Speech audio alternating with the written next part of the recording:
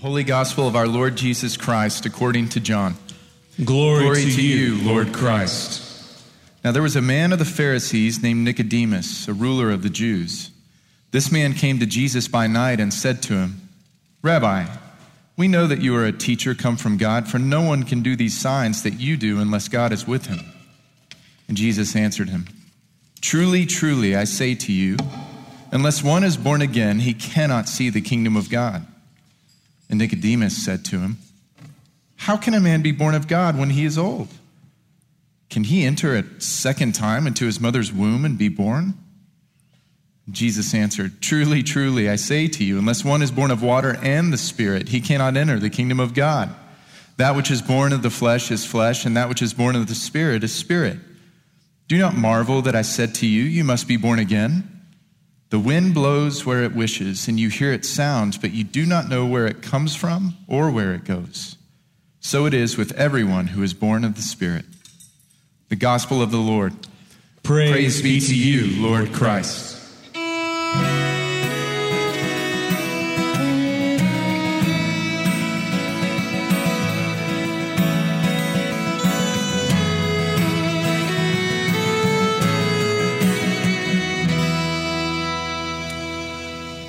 Morning, everyone. Welcome. It's great to have you. Let me pray for us. Father, I do pray that the words of my mouth, the meditations, the thoughts of all of our hearts would be pleasing and acceptable to you, even now, for we pray in Jesus' name. Amen. As most of you know, we're in the midst of a sermon series on the New Testament book of 1 John, which is a letter to a church after a church split. Sadly, church splits are quite common. We have it in our history. In our denomination, the PCA split off from the Mainline Presbyterian Church, now the PCUSA, in 1974. And it did so over biblical and doctrinal disagreements that aren't too dissimilar from what this church is facing. And with this church that John is writing to, it was the people who were denying certain core biblical beliefs who left. With us, it was the other way around. But for both, there was an irresolvable disagreement over how people who claim to believe in Jesus should live.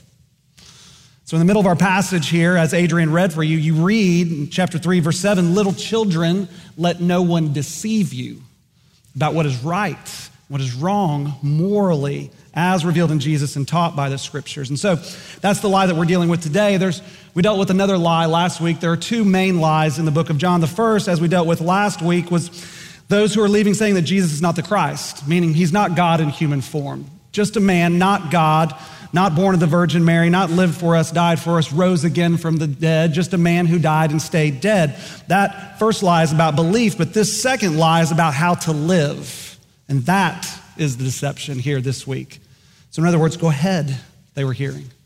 It's fine, do this, do that, it's fine. Morally, it's not wrong. And we're not told specifically what that behavior is or what they were being encouraged to do, but John talks about it in general terms like sin and lawlessness and darkness, but I think that's actually quite helpful for us because it's far more easy to apply that to our lives and to our time. And in every age, as we know, there are certain behaviors which the world and the culture around us says it's okay, it's not wrong. In fact, it's good. And for a long time in our country, in our country's history, it was slavery and racism, and the church was deceived. And we're still recovering now, hundreds of years later, still recovering. And now I wonder what the main deception is. What do you think? How long do we have? We could talk about so much.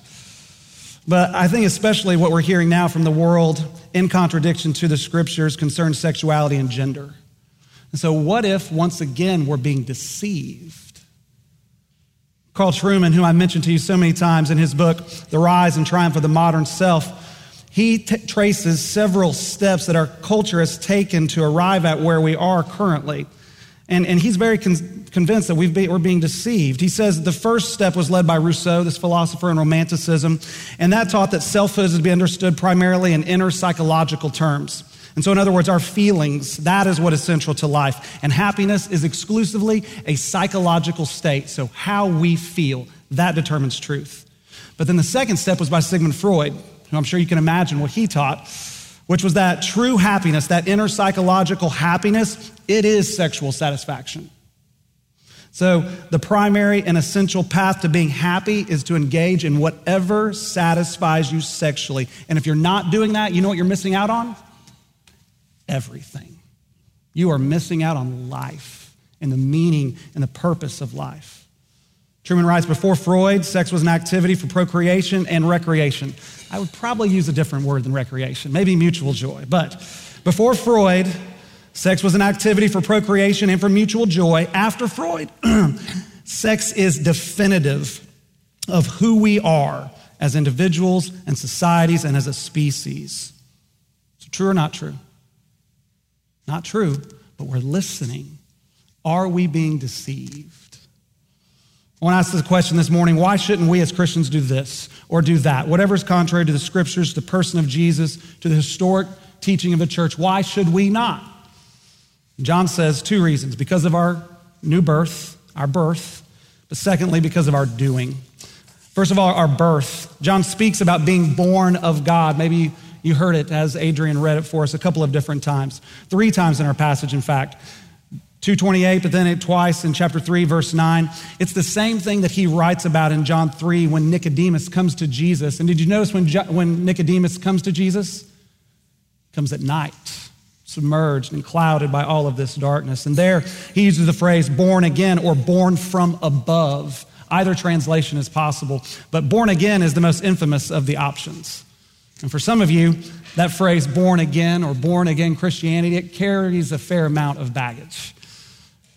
I've had somebody tell me recently that they brought a friend to church, and one of the things that they told them about our church is that we're not one of those type of churches. And I said, what do you mean one of those type of churches?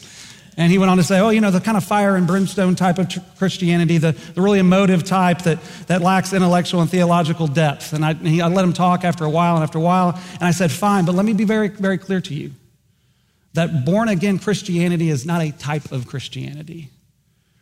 It is Christianity.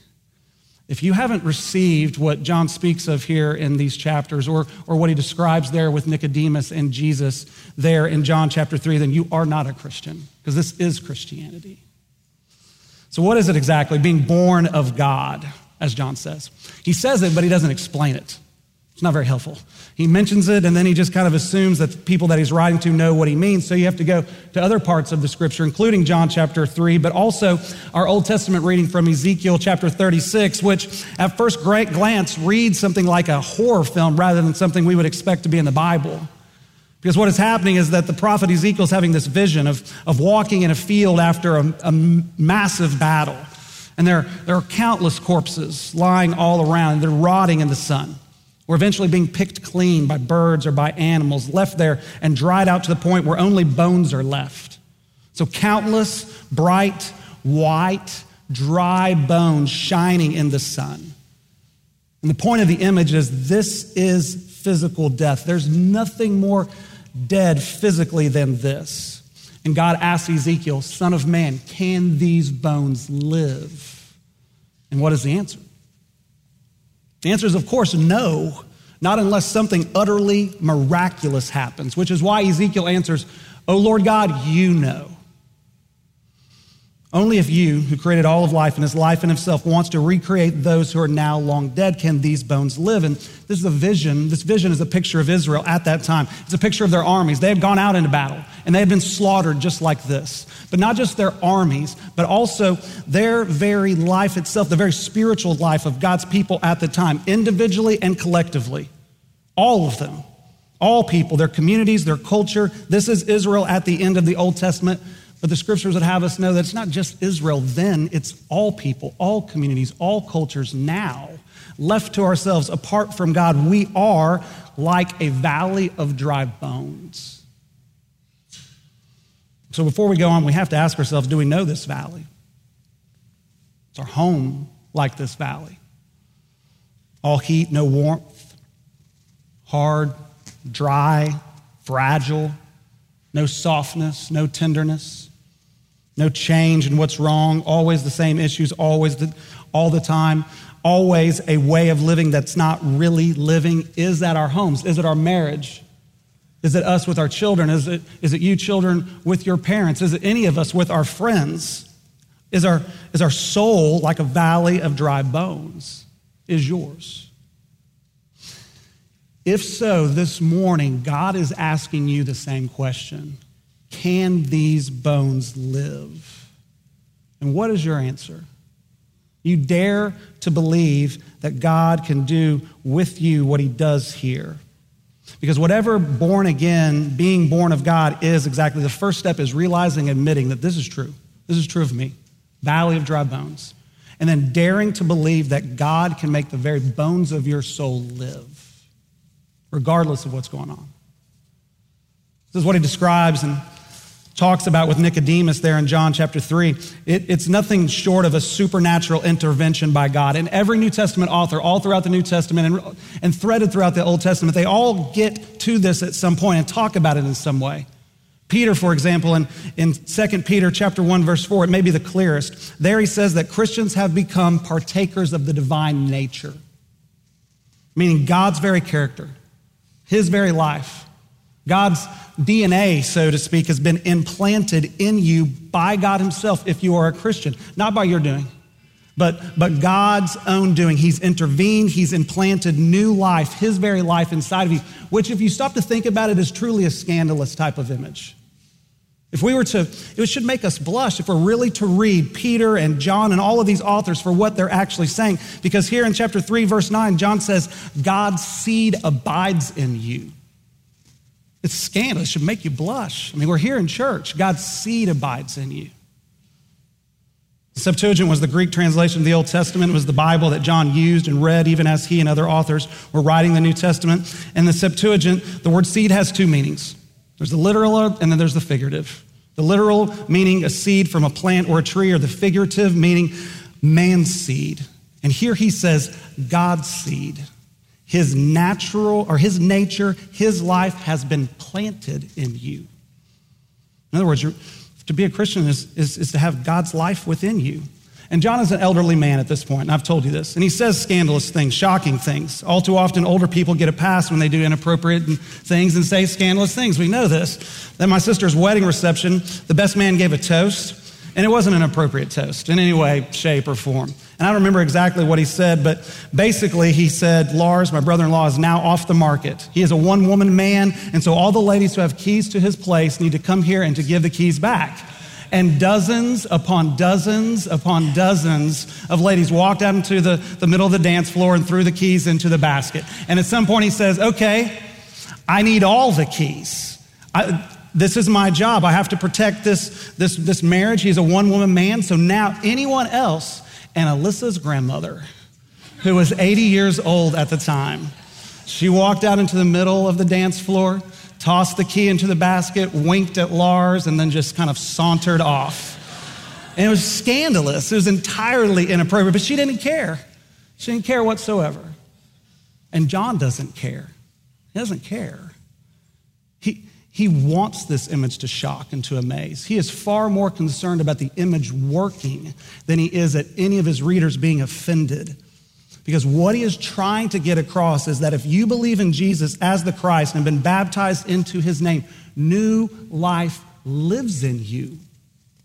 So new, so distinct, so significant. It's as if you've been born again, because you have.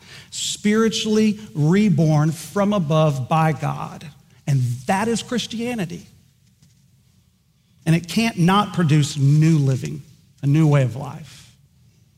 Which leads to the second point here, our doing. So why should we as Christians live differently, live different lives, morally, ethically, in all of our life? Number one, because of our birth. But secondly, because of our doing.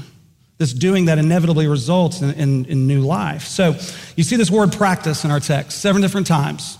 7 times throughout this passage, the word practice is used. And I both like and I don't like the word practice here as it's used here, because I like it because it communicates this ongoing repetitious sense. And that is what John is talking about. He's not talking about one-off acts of sin or righteousness. And when you hear the word righteousness here, just think doing that which is right, according to who God is, according to what the scriptures say is true, good, and beautiful. So he's talking about a way of living, what is done, and then done, and then done over and over and always, because that is simply what this person is like.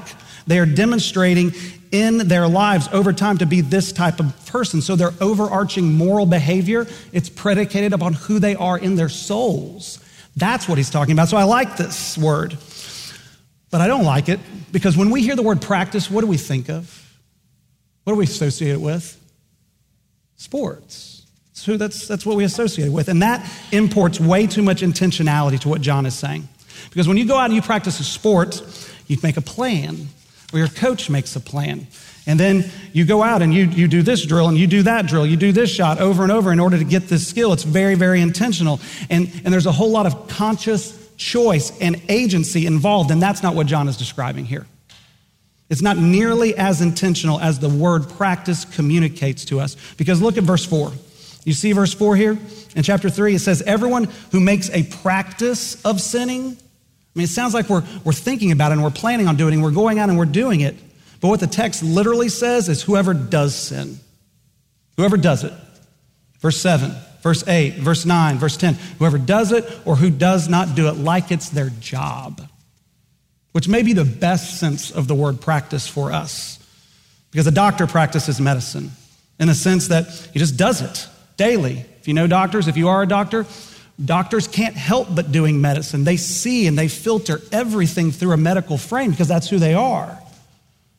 So my youngest son, Pal, he's an 8th grader and he's playing tackle football for the first time. We've never let him before because when he was 4 years old, he had a skull fracture. He fell backwards off a step, cracked his skull right behind his left ear. I can still hear the sound. It's terrible.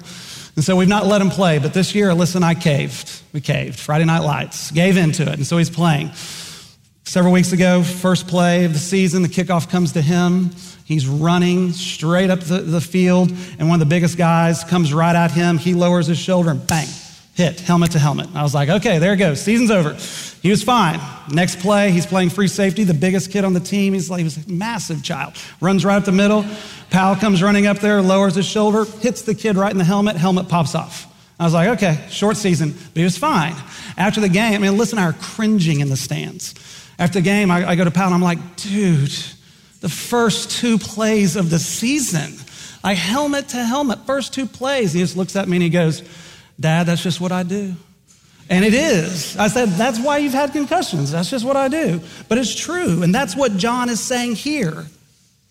That's what he's saying, that he's describing this doing. It's less chosen and much less conscious or intentional than it is expressive of an inherent internal state that this person possesses.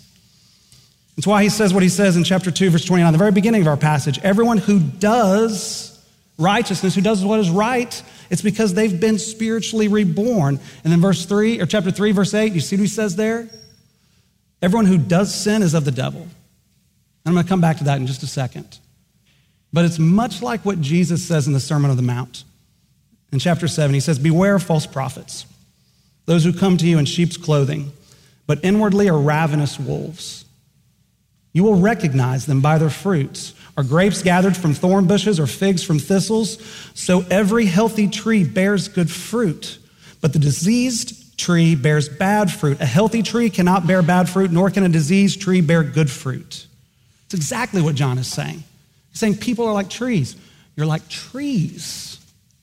And the overall ongoing fruit of our outward lives will be according to our spiritual nature. So what is your spiritual nature? What is the state of your soul? You can see it. Look at your life. Look at your outward life. This is our doing. It's the importance of it. And 2 applications to doing, and then I'll close. Number 1, our doing is not only expressive of our spiritual nature, it's also expressive of our spiritual belonging. That is what John says in verse 8. He sums up the entire section with it in verse 10. He speaks about being a child of God. And for him, being a child of God is not so much a status that is conferred upon them. That is true, by the way. It's true throughout the New Testament, especially with the Apostle Paul. When he speaks about being a child of God, he's typically thinking through the framework of an adoptive parent who adopts a child. And immediately that child has new privileges, a new status, and a new identity. And for Paul, that's what it means to be a child of God especially. It is something that is bestowed before it is realized. It is something that is given before it's seen and experienced. But John operates the opposite direction. Instead of saying, consider the status that you've been given by God in and through Christ, that who Christ is by nature, you share in by grace. Instead of saying that, he says, look at your life. Look at it. You are different.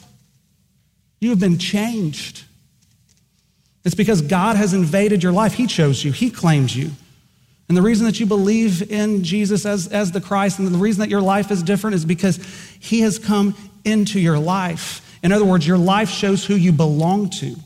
It shows who is your master and your Lord. And make no mistake, I tell you this often, everyone has a master. Everyone does. Everyone belongs to someone. I don't have time to go into all the details, but simply to say there's no spiritual Switzerland. No spiritual Switzerland.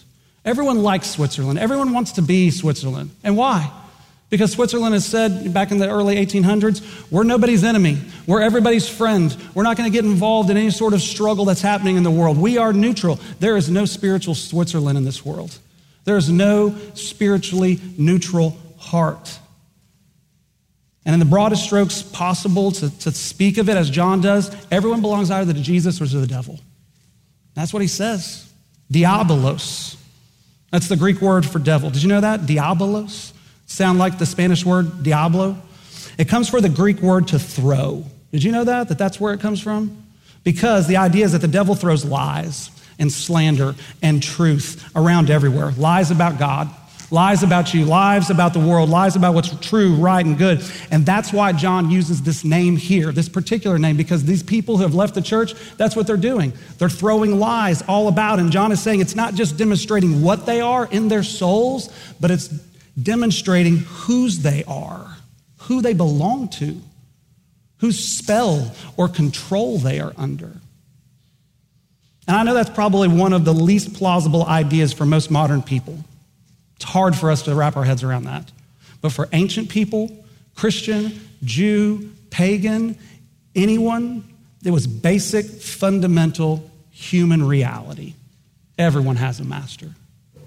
Remember the Bob Dylan song? I've quoted it to you before. You know it? You might be a rock and roll addict prancing on the stage. Money, drugs at your command, women in a cage. You might be a businessman or a high-degree thief. They may call you doctor. They may call you chief. But what? You're gonna have to serve somebody. It may be the Lord. It may be the devil. But you're gonna have to serve somebody. John agrees. We all have a master. And our lives, our doing shows it. And here's the hope. Here's where I close. That is, we can belong to Jesus. Wouldn't you rather belong to Jesus?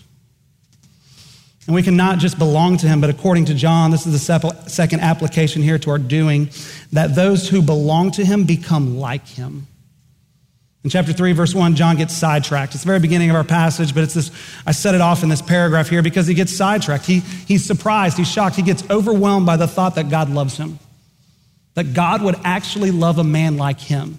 He's talking along, this thought, it seems, that God loves him comes into his mind, and he just gets completely sidetracked. He's amazed that God would love him and even these people that he's writing to. And he says, we are children of God. He is amazed. He is shocked, and he is astounded. He says, we are children of God now. But it's as if he thinks, but the amazement has only just begun, because he goes on to say, what we will be has not yet fully appeared. It's not yet fully happened. Because this new birth, it's a current reality, but it's not a static reality. It grows. It grows in us.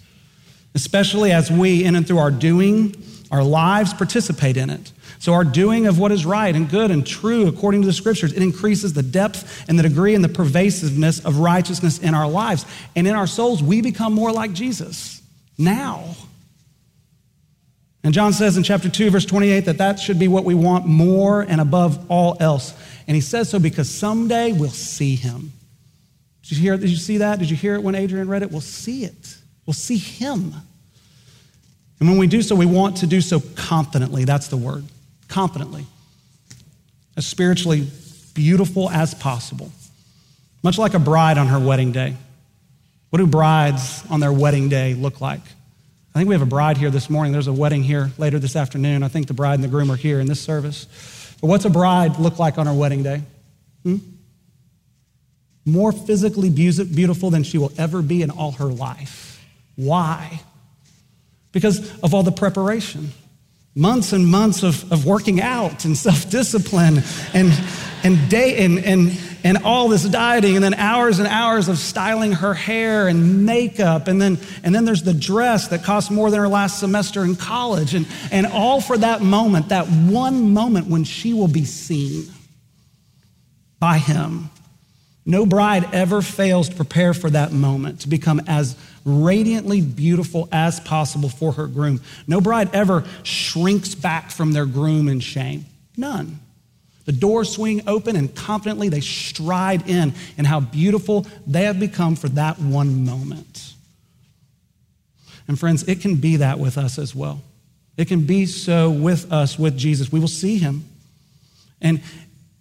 And John says, it will be this way with you. So live into the life that lives in you. Be prepared to see him, to be seen by him. Because the one that you will see is the one who loves you, who has come for you. You will see him. Amen. Let's pray. Heavenly Father, would you pray that by your Spirit we would know who lives within us, and that we would live into the very reality of the life that we possess. We pray this in Jesus' name. Amen.